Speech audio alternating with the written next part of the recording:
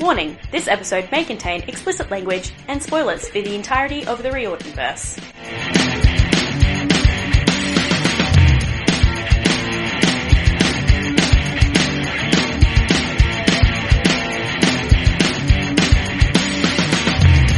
What's up, guys? JDs and gentlemen, welcome back to another solo episode with me, Kate, and I am recording a little recappy cap of the Chalice of the Gods. Jo is not here because she's a loser and because she doesn't want to read Chalice of the Gods until we get to it in the timeline, which is ridiculous to me, but she's on her own journey. It's fine. Anyways, I finished the book a week ago, and I've been putting off doing this episode because I don't know how I feel about this book. I don't know how I feel. Before I get into anything, it's going to be a full spoiler episode because that's the only way I know how to get my thoughts out of my brain. Little disclaimer, the fan is on, 30 degrees, get off my dick, whatever. I'm not editing this episode, I'm just going to put it straight up because that's how we're rolling the dice today. This is a little solo descent into the story that is the lost Sippy cup. Don't come for me. That's exactly what this story is, okay? Okay, we're understanding. Now, Chalice of the Gods, I had high hopes, okay? I had high hopes because I wanted it to be as good as the original PJ, like Percy Jackson. I wanted it to be amazing. I had all of these hopes for it, and coming off the brilliance of Sun and the Star, I thought that this was going to be amazing. Was I disappointed? Yeah, kinda. And I'm sad to say it. And it's kind of confusing because disappointed with the plot? No. Disappointed with the way that this was written and the tone of voice? Yes, absolutely. Because this to me did not feel like a Percy Jackson book. It felt like half fanfiction, half screenplay. And I'll get into that a little bit later. But yeah, this definitely, it didn't hit the same. And I know that it wasn't supposed to hit the same. Don't come for me. But this is just how I'm feeling, and yeah, so I'm excited to have 2 more books after this, because yes, it was released, there's at least a second one coming, which I'm assuming is about Hecate, because it's a three-faced goddess, or three-bodied goddess, something like that, so I'm assuming it's Hecate, but yeah, I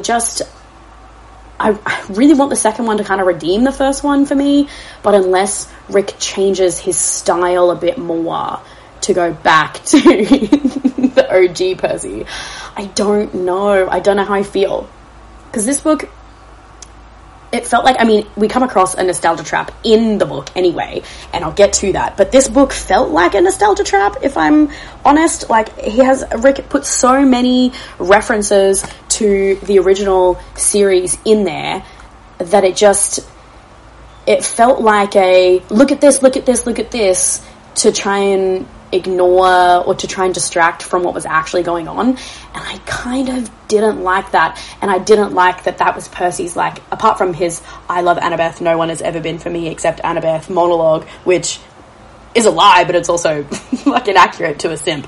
The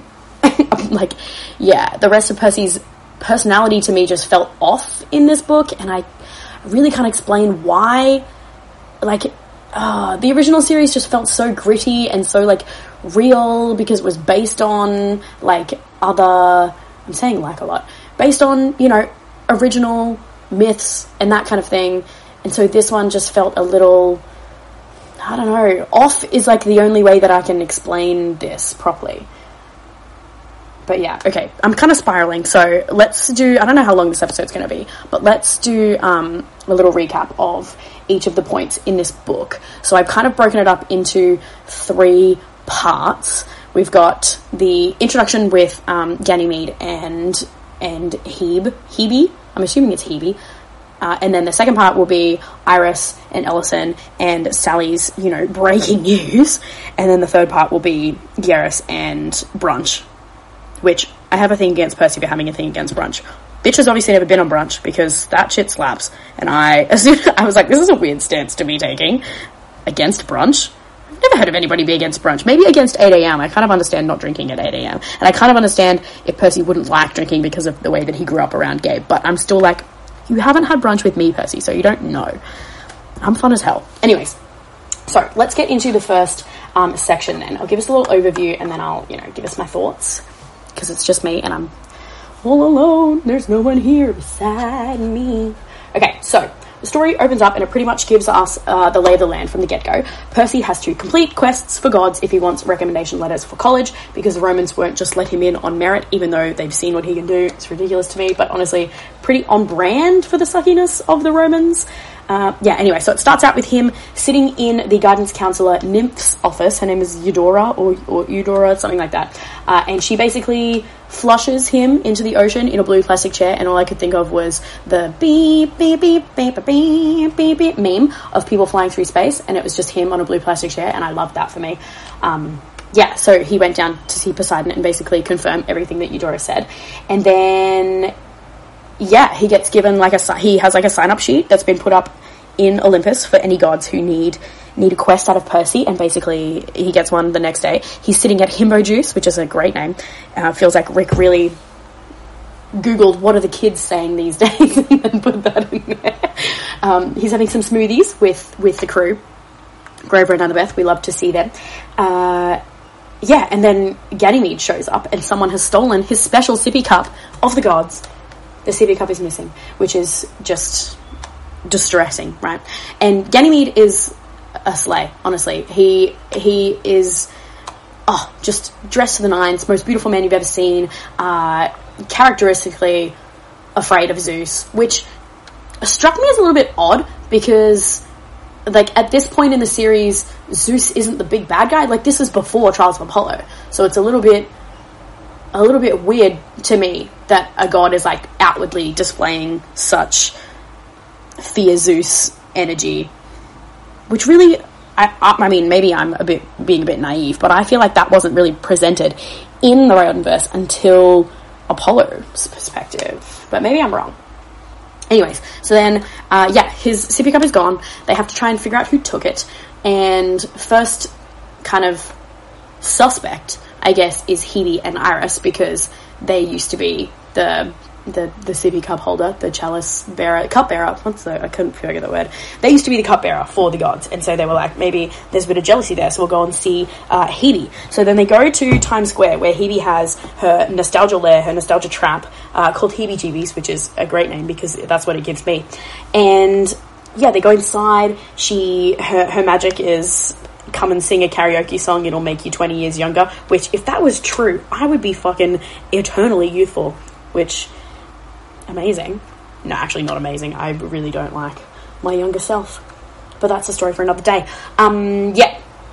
So they go in. Hebe is immediately like, oh, you're suspecting me? Immediate offense, which, fair, because they didn't go about it the right way, which was just, kind of funny. It's like they learnt nothing, really, which is hilarious. And so then she turns them into extremely young versions of themselves. Were they 8? I think so. I think they were 8 years old, is what she turned them into. And she told them that, that 8 is a great age, because that's the way that she's presenting at the moment, Hebe is. And, because it's, young enough to remember everything and still, have a little bit of agency and, where to go and, that kind of thing. And, and then she says that she has to be, the youngest person in the room, that kind of thing, at all times. And so then they're, running, and then she disappears, and they're, running around trying to get back to their, actual age. And so they come up with this plan to steal a baby chicken, and the plan is not really clear until it is executed, which that was giving original Percy vibes. I was loving that. And so Annabeth always has the plan, and she brings this tiny chicken into the same room as Hebe, and then Hebe all of a sudden becomes an incoherent baby because she has to be the youngest person in the room, and obviously the chick is currently the youngest, so has she just never met this chick before? I thought that they were running around. Anyways. So then she eventually turns them back into themselves, can't imagine why they would want to be their own age, and then basically says, it wasn't me who did it, maybe go talk to someone else. And that's when they go to talk to Iris. So, some little thoughts that I had about this section, first of all, is that Poseidon, when we meet him again, he has upgraded his style, and I love it so much for him. He is no longer just waiting around for Margaritaville to open, okay? He is also now upgrading his shoe game, and he has added Crocs and socks to the equation. And I love that for him, and I want to know what gibbets he has on his Crocs, because I really feel like he would have like a whale tail on the back.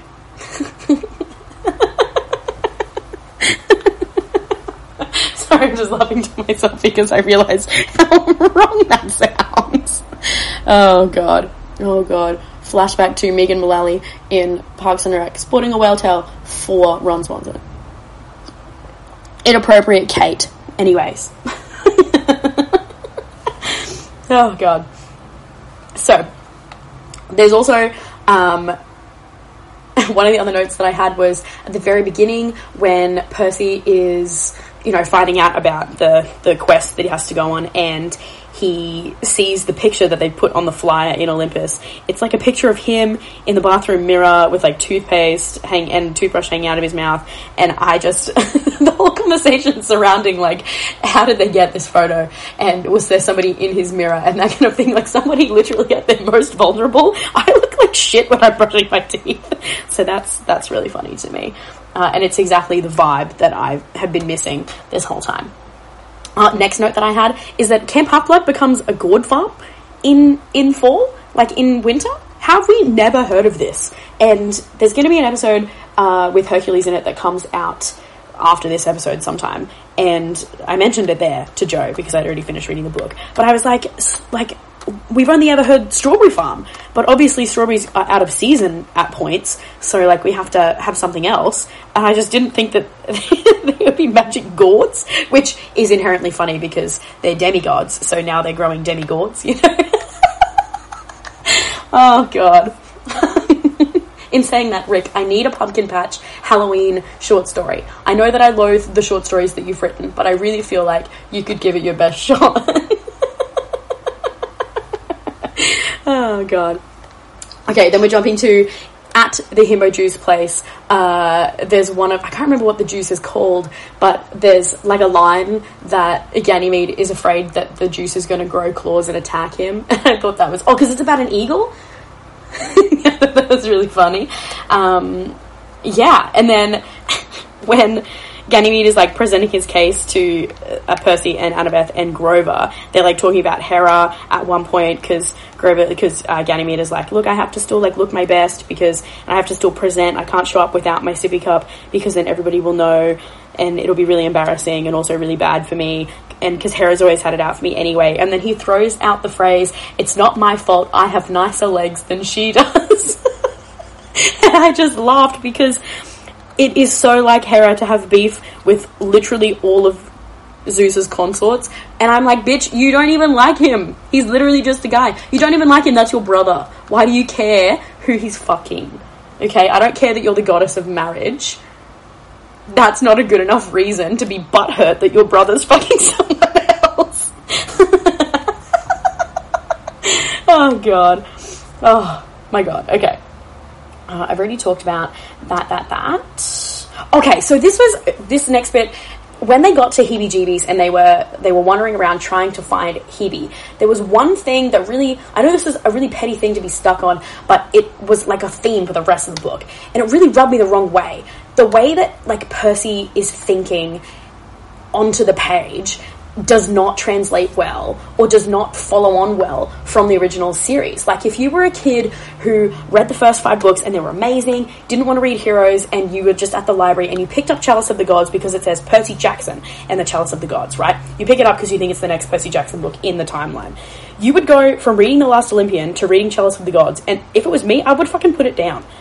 If I'm being honest. Like if I was a kid that this is aimed at, I would literally be like, well, that's obviously not written by the same person, or that's not the same person that I just finished reading in Last Olympian. And that's crazy to me, but like, because the way that Percy thinks in Chalice of the Gods is so wildly different. He literally, like, he says all of his intentions on the page, which is so not like OG Percy. OG Percy lays you know, little nuggets and then lets you figure it out for himself, or he mentions random shit and then puts it together later. So one thing that really rubbed me the wrong way was when they got to Heebie-Jeebies, he pointed out a pool, and he was like, yes, good to know where the pool is, because sometimes I don't have access to water, and I need to make sure that I have access to water at all times, and just really being really blunt and not letting the audience or the reader put anything together for themselves. Like, yes, we get it, you're a child of Poseidon, that's so obvious that you would have water powers, I don't need you to point out where the water source is. Because also, I'm like, we learnt in Last Olympian that you don't fucking need a water source, you are the water source, babe. So that makes no sense to me. So yeah, I was really kind of annoyed about that. The other thing that I was annoyed about as I was reading the Heebie-Jeebie section was just, there was such a focus on, like, Rick making, like, boomer jokes and Gen Z jokes, and they didn't hit me the same, because I really don't think he understands Gen Z humour or millennial humour, because that's what I am. I am a cusper in between millennials and Gen Z. That's just what it is. I don't know what the name is. I'm calling it a millennial. But, like, he doesn't get the humour of that age group.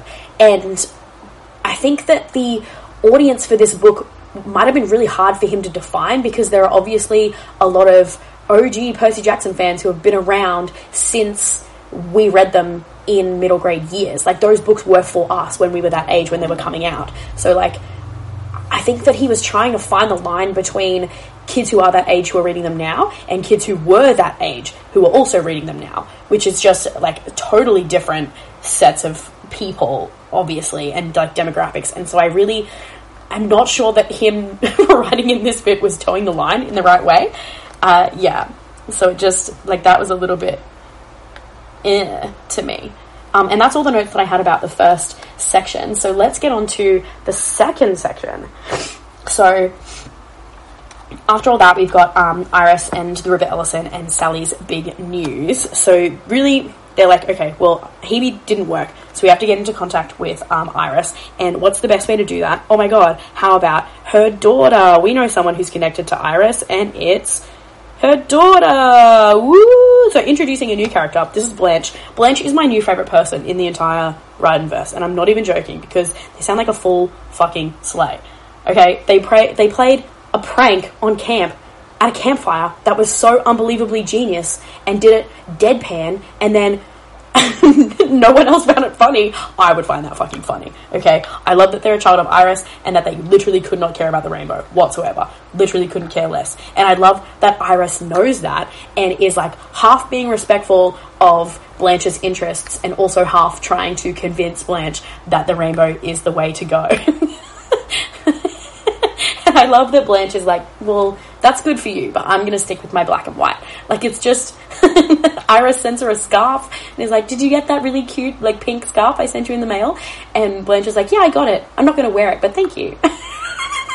And Percy, like, makes a note when they meet Iris later that, Blanche has found the secret to keeping, you know, your godly parents' attention, and that's to display indifference towards them. And I'm like, I don't actually think that's it. I think that Blanche is just the first demigod that we've seen go, yeah, well, I didn't attract this god for myself. It was my parent that attracted this god. So this god represents my parents' wants and needs in a partner, not my wants and needs for my personality. You know what I mean? Like, when people do their demigod, who's your godly parent quiz, they, like, base the godly parent on what their interests are, and I'm like, no, because you're not the one who attracted the god. Your parent is the one who attracted the god. So I might think that I am a child of Poseidon, but I actually probably would be a child of, like, Hephaestus or Demeter, or, like, maybe Athena, because that's what my parents are into.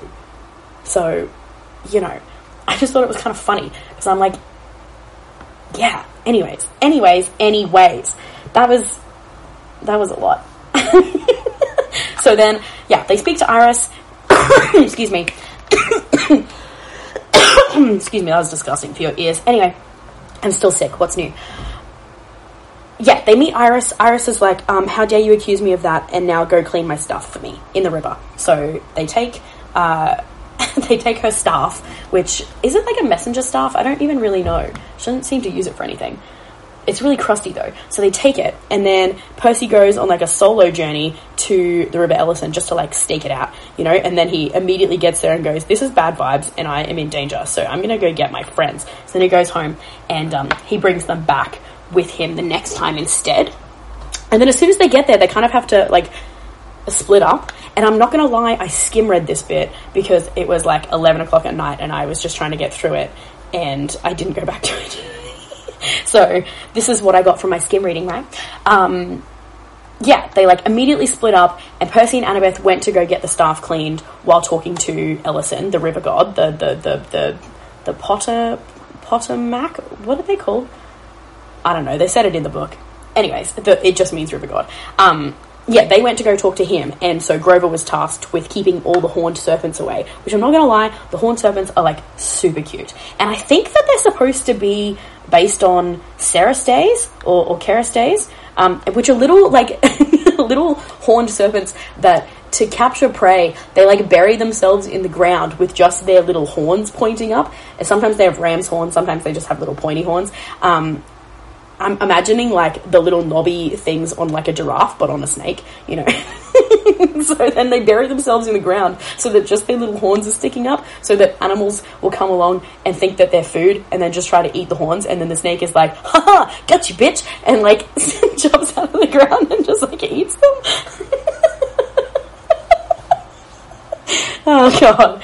Oh, funny. So Grover is, like, keeping them occupied while Annabeth and Percy are talking with Ellison, and Ellison is like having a big old stink up because everybody's stinking up his river, and he's like, this is my last clean spot and you want to fucking ruin it with that crusty ass fucking staff. That's disgusting.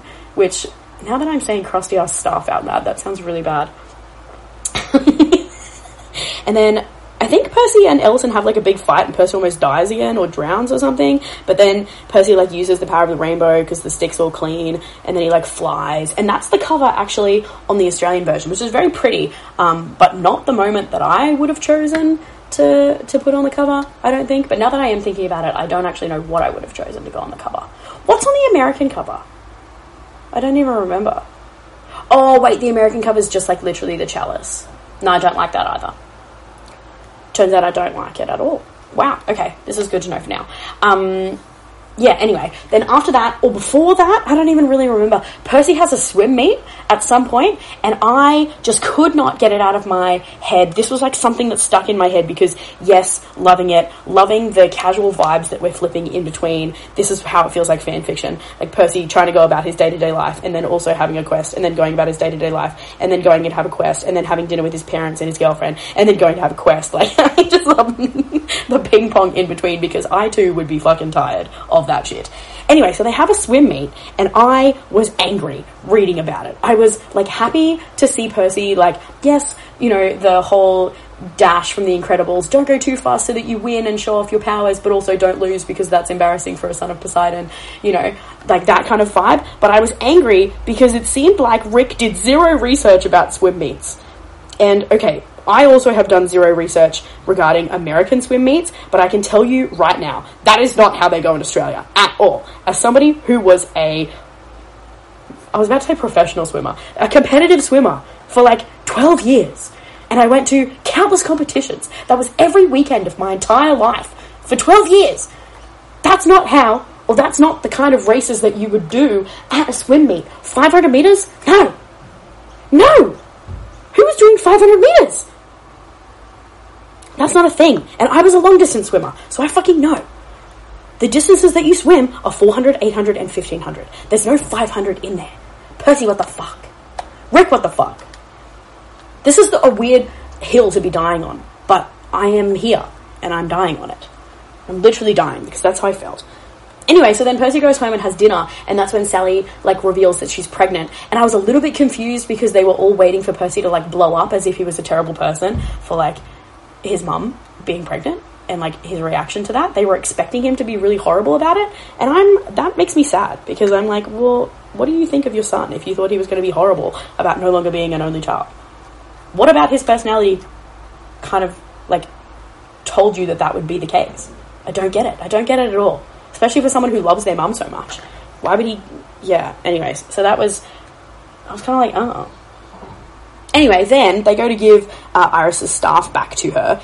and in exchange for, like, information. Because after she was, like, offended, like Hebe was, that they were kind of accusing her, she was like, well, it's not me, but I can go and find some stuff out of you. Because did you know, I used to be a messenger guy. So then she goes, yeah, she's found all this information, and she's, like, willing to give it to them for the staff being cleaned. And then she's like, but you'll also need this vial of, like, true nectar, which don't open because you'll die, but use it anyway. Which is funny. And then she's like, no, but it costs $5. And they're like, what? $5? That is too high a price. And I love that she felt vindicated in that moment. I don't know if, like, everybody's seen Friends, but I don't know if anybody is deep in Friends lore or, like, can recall it like Joe and I can. If she were here, she would understand this reference. But there's a point in one of the episodes where Joey and Rachel are making a deal, and, of course, Joey's gullible, and Rachel is like, I will give you 10 Ralph Lauren shirts if you do this for me. And he goes, 1. No, 10, you said 10, you can't take that back. And that's the vibe I was feeling when Iris was like, it'll cost you $5. I just love how out of touch they are. Amazing. Yeah. Oh, that was the other thing that pissed me off about the swim meet. Swimming and diving, okay? Because Percy does races, and then there's, like, a diving section. Rick, do you not know that these are two wildly different sports? Swimming and diving do not mix, okay? Again, I don't know how it works in American schools, but oh my god, it's a completely different skill set. I could not walk up to a high dive and be like, yeah, I'm going to be amazing at this. I understand that you can lend a little bit of, he's a son of Poseidon-ness to this storyline, but if he's trying to prove to other students that he is normal, then he would just pick one sport. He wouldn't do swimming and diving. He wouldn't do both. I understand that it was probably just put in there to make a reference to, like, the St. Louis Arch moment, so that kids who were, like, reading it would be like, oh my god, yes, lightning thief moment, we love it so much. But there's, like, 100 of those in there, so he probably didn't need it. So, like, we don't need the diving moment. We don't, Rick, okay? Because diving and swimming, pick one. You don't get to have both. You will not see Michael Phelps going off the high dive. That's not how it works. You pick a sport. Oh god. I feel really old saying all of this. Anyway, so that's pretty much all I have for, like, the middle part. So let's get to the third part, the final part. Okay, so this one is all about Garrus and Brunch. So yeah, they go to the park to find the guy who stole the sippy cup. Everyone that they've talked to won't tell them anything about him because he's apparently such a bad guy. All we know is his name is Gary or something, which is not really his name. His name is Garrus. So they go to the park, and Garrus immediately separates the three of them. They have to use the little nectar to, like, put a drop in the air, and then they have to, like, follow it, because it'll, like, lead them to Garrus. Don't ask me how that works, because I do not know. I don't know. Anyway, they follow it, and so Garrus is basically, they all go in, like, separate directions, which they think is weird. And so then Garrus, like, stops time, kind of, or, like, slows it down because he's the god of old age, and he targets Percy and goes up to him and he's like, hey, do you know who I am? And Percy's like, oh, do you know who I am? Oh, God. And then Percy kind of pisses him off, and so that's usual. So Garrus is like, hey, well, we're going to have a wrestling match, which you're definitely going to lose, so fuck you. And then Grover and Annabeth, like, are, like, brought out of their, you know, trance to come over and basically watch this losing wrestling match. And Annabeth's like, Percy, you can't do this, you'll never win, rah, rah, rah, he's old age, it's literally a concept, you cannot fight old age. I feel like there's a story, actually, about this in Norse mythology. And I was trying to explain to Jo how someone fights a concept, and she was like, that makes no sense. And I'm like, yeah, that's the point. You won't win. And yet Thor won. Or maybe it was Hercules. I don't really remember. Anyways, so, yeah, Percy, like, manages to defeat him with some, like, kill him with kindness, win a war with a dance battle and the power of friendship. Like, that's the kind of strategy that he's using, because he turns around and he embraces old age. And I'm like, bitch, you're 17. If you were embracing old age, then you would be 35, like the fandom thinks that you are. Or whatever age is supposed to be. How long ago was 2005? No one knows. Too long. So basically he, like, pities Garrus into giving him the sippy cup. I like the, you know, idea that Garrus stole it because he was like, too many people are being made immortal and evading me. But I'm like, bitch, there's so many people in the whole entire world. Why do you care about one or two people that are made immortal once in a never? Like, that makes no sense. Like, Gareth should have been so mad at Gaia for bringing people back from the dead, you know? He should have been, like, the fucking gatekeeper. If he was so mad about it, then he should have been like, Gaia, what the fuck? Because remember, guys, this is right after Heroes. Like, just... Oh, God. Oh, God. So, yeah. He, like, pities Percy, basically, and is like, oh my God, you made me cry because no one's ever hugged me before. I'm so touch-starved, but I'll wrestle you. So he, like, gives Percy the chalice, and Percy's like, oh, this is basically a bowl. I don't know what to do with this. And then he has to, like, take it to Olympus because, oh my God, the meeting that he supposedly had days until is actually starting now. Classic Rick. So then they have to, like, go to the Empire State Building and fool the guards into letting them upstairs into the elevator. And I was like, oh, this is just some classic, like, oh my God, I'm blanking on the word.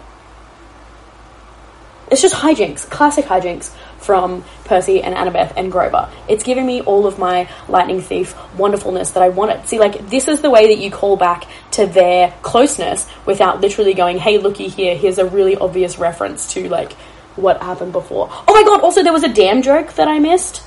There's one in there. I forgot what it's about, but there's one in there, which I thought was really funny. I was like, in our year of 2023, amazing. 2 in 1 year, we got one in Son of the Star. So good. So good. So yeah, anyway, Percy sneaks up to Olympus. He manages to get into Zeus's brunch. Super exclusive. And Percy has an invite, except not really because he snuck inside.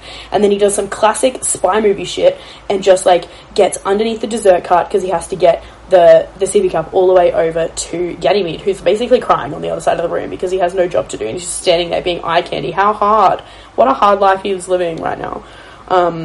Yeah, so, and I just know that when Percy was underneath the dessert cart, I just know that he was singing the fucking Mission Impossible theme to himself. There's no way that you can't be, right? It's too funny. And it's too funny of a situation to not be like, dun, dun, dun, dun, dun, dun, dun, dun, dun.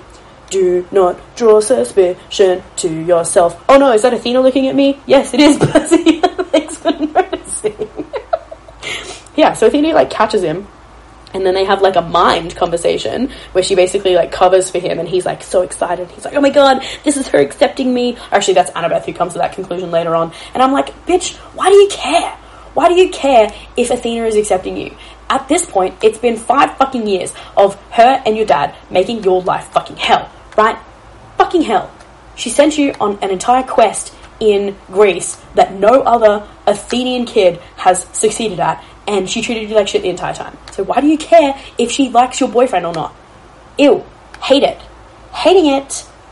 So yeah, then Percy manages to get the cup to Ganymede and he's just like, oh my God, thank you so much. Zeus, would you like some nectar? Special Ganymede recipe number 7 or whatever it is. So yeah. And then Percy, like, skedaddles really fast and he's like, I gotta get out of here. Yeah, and basically makes it back down to the real world and goes back home, and then he has to, like, write his own recommendation letter, and I was about to call him Phil. Paul and Sally and Annabeth are, like, literally no help at all, and they're, like, just gonna laugh at him the whole time, which is really funny. And then, yeah, he takes the letter to Eudora, and Eudora basically gives him, like, a pat on the back. Oh wait, no, that's before that, because she's like, don't forget to mention me, because I did so much for you. And then the thing that I, like, had so much of a problem with, and I read this chapter 3 times just to make sure, is that the title for the last chapter is something like the best goodnight kiss of all time. And yet, Rick, is the kiss in the room with us? I understand that it's a reference to Last Olympian, but if you're going to reference something, maybe actually do it. Because where the fuck was the goodnight kiss? Did I miss it? I read it 3 times. I'm pretty sure that there was none, which made me really annoyed. And then speaking of chapter titles, they were fucking amazing. They were giving all the OG Percy realness that I really wanted, which was just great. The nostalgia was nostalgia-ing, and I love that Heebie-Jeebies was also a nostalgia trap. How good. How good. So yeah, my overall thoughts of, like, this book. Did I have any notes about that 3rd section first? One thing I forgot to, like, say is that when when Sally announced to Percy that she was pregnant, she said something along the lines of, Percy came much later than expected. And I want to know, Sally, how long is much later, right? Because if you have listened, like if anybody here has listened to any of episodes of, oh my God, what's Owen's podcast called? Through the Mist. I was on Through the Mist with Fran from the Best Damn Camp. We were on Owen's podcast, Through the Mist, and we were talking about Sally's pregnancy journey with Percy, right? Because there were only a couple of options for how long she was pregnant for. The options are like 1 month, or, which it can't be that because she's saying that Percy came much later than expected. So then one of the other options is that she was pregnant for like a year, which is crazy, but maybe that's what this is. Like maybe demigod pregnancies are much longer than normal pregnancies. I mean, the third option was that Poseidon carried Percy for a little while in like a seahorse type situation. Oh, which is hilarious. So yeah, the options were like Bella Swan pregnancy, or like ancient long pregnancy, or seahorse pregnancy. So I wonder if Sally is going with the ancient long option, secret option number 3. So yeah, I thought that was really funny. Another thing that I found really funny was when they met Garrus, he said something like, live fast, die young, and leave a sexy corpse. And I cannot believe that Rick used this quote. As far as I'm aware, this is originally from the US version of The Office, which is just hilarious because it's something that Stanley Hudson says. And so Rick's putting them, after that I could only picture him as Stanley Hudson. Oh God, in a diaper.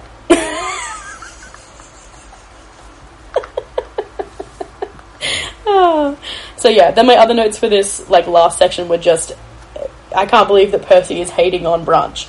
Him shitting on brunch was not on my 2023 bingo card, you know? It's just, I'm a big fan of brunch. I love brunch. It's so, like, good. Especially, like, a bottomless brunch, because if it's in, like, a deal, then you really only pay for your breakfast and, like, a little bit extra, and you can have as many drinks as you want in 2 hours. How good is that? I love day drinking. I'm sure that this is not surprising to anybody. I am Australian. It's part of my DNA to day drink and to drink in general. It's amazing. Sorry if that triggers anybody. But yeah. So overall thoughts. This whole book, excuse me, reads like a screenplay. And I couldn't get out of my head. Like, that's really, it's what it feels like. Because, like, I understand that Rick, like, got his screenwriter's license or whatever. And that he's been, did he help with the scripts for the show? I don't remember. But it really, like, the way that it's written and the tone and the pace of the book, because the pace of this book was so slow. Like, if we're talking about comparing it to The Lightning Thief, and you want to make that many references to The Lightning Thief, I'm fairly sure that by chapter 5 in The Lightning Thief, that we were already at camp. And by chapter 5 in this book, where were we at? Oh, Ganymede was going into the smoothie shop. That was where we were at. Like, the difference, it was so slow compared to The Lightning Thief. And yet not. Like, it's just, yeah, anyways. So, like, the pacing and the tone make it feel so different. It feels like, to me, it was written as a screenplay. Obviously not formatted like one, because that would be, like, really weird. But the pacing of the dialogue and the inner monologue is very, like, movie, TV show scene-ish, if that makes sense. Like, the way that they talk over each other, and the way that, like, they interject, and just the way that they, like, stand in the scene and the pacing of everything. It just feels very screenplay-ish to me. And so it was, like, giving me, like, off vibes, and I don't like the way that, like, a screenplay requires you to spell certain things out, and I feel like that's what Rick has done in not letting the audience, like, have their own, you know, interpretation or their own, like, whatever about the book, or put things together. Like, we all know that's my favourite part of reading a book, is figuring it out before anybody else, because I have competition issues and I like to win. Joe doesn't like that about me. Anyways, yeah, I just feel like that was what was annoying me. And I know that I said before that I liked the, you know, interjection of Percy's regular life with his demigod life and his quest life. But in saying that, this book has zero urgency. Like, none. It's not till, like, 3/4 of the way through the book that you go, oh, he actually needs this cup he needs the chalice by a certain point. So we have to, like, get our asses into gear. But that, you don't get any of that for the rest of the book, so there's, like, no urgency at all. If it was like, hey, Percy, you have 2 weeks left of school and you need 3 recommendation letters, then I can understand it. But at this point, he's like, oh, I'm, like, just chilling. I'm like, no, there's no, like, drive to get to the next point. So that was kind of annoying me. And he had so many assignments and I was having flashbacks, which was really frustrating. Oh, God. Other, like, overall thoughts is Percy is so... I said this at the beginning, but Percy is so, like... He has a one-track mind, and that track is Annabeth. And that had gone on since Son of Neptune, when he literally had no idea about anything else in his life except for Annabeth. She was one constant, amazing. We love the romance in that. And I love that he is now taking the stance that there has never been any other person for him, no other woman, no other man, which, Percy, we were in your head for 5 years, babe. We fucking know that you and Rachel had a thing. You and Beckendorf could have had a thing. You and Luke definitely had something. Like, there was something going on there. It just... You can't say Annabeth is the only... You can say that she's the only girl for you now, but you can't say she's only ever been the only girl for me. And I'm like, that's wrong. Like, Aphrodite messed in your life for a reason. Imagine if Aphrodite heard you say that. She would be like, right, well, he obviously didn't try hard enough then, and she would ruin your life even more. Actually, that's a book I would read. Can you just imagine 17-year-old Percy being suddenly like, Aphrodite, why are you here again? And she's like, I heard you were talking shit about me. Oh, God. I love my brain. I love it so much. Oh, gosh. So, yeah, I just love that he, like, denies other women, like, exist at all for this entire book. And that's hilarious to me. Hilarious. So yeah, those are pretty much like my overall thoughts. Like, did I like this book? What would I rate it out of 10? Actually, I'm not going to do that. I'm not going to rate it out of 10. Is there a Ryan verse book that this is better or worse than? See, that's kind of hard. That's kind of hard to define, because if I think about this book as a whole, I like the plot. I like the plot of this book, except for everything that I said that I didn't like about it. But I like... When I think about the beats of it, I'm like, yes, okay, it makes sense to go from heebie-jeebies to Iris and the river to the little horn serpenty guys to old age and beating him with a fucking dance battle, you know? That it makes sense to me, because that's very Percy. And then the brunch thing, that's just, I love it. And the Mission Impossible, it's so good, okay? But when I was reading the book, did I enjoy it? No, I did not. Because I felt myself comparing it to the original series the entire time. So, like, if I think about the book as a whole and as, like, this is what the story is, love, amazing. Execution-wise, no. No, because it didn't feel like Percy. So it's really frustrating. My overall enjoyment of the book. Maybe it's at, like, the same kind of level as the Kane Chronicles, which I like. But would I read them again? I don't know. Will I reread Chalice of the Gods before the next one comes out? Probably not. Anyways, this could change. Oh, actually, well, I'm going to have to read it before the next one comes out, because we will do it for the podcast. Silly Kate. My goodness, what were you doing? And maybe it'll be fun the second time round, because we'll go slow, and Jo will be with me, and I'll be able to laugh, because she'll be frustrated. So maybe that will make it more enjoyable for me. Yeah, maybe. Okay, maybe. Well, yeah, I don't know what to think. Maybe you guys let me know what you thought, if you've read it, because I'm kind of stuck in my opinion, but that's neither here nor there. I'm not going to edit this.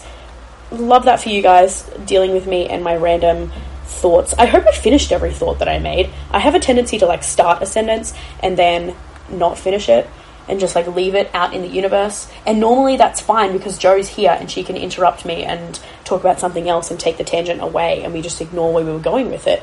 But when I'm by myself and I'm rambling, I try to make it come back full circle, but I don't know that happened today.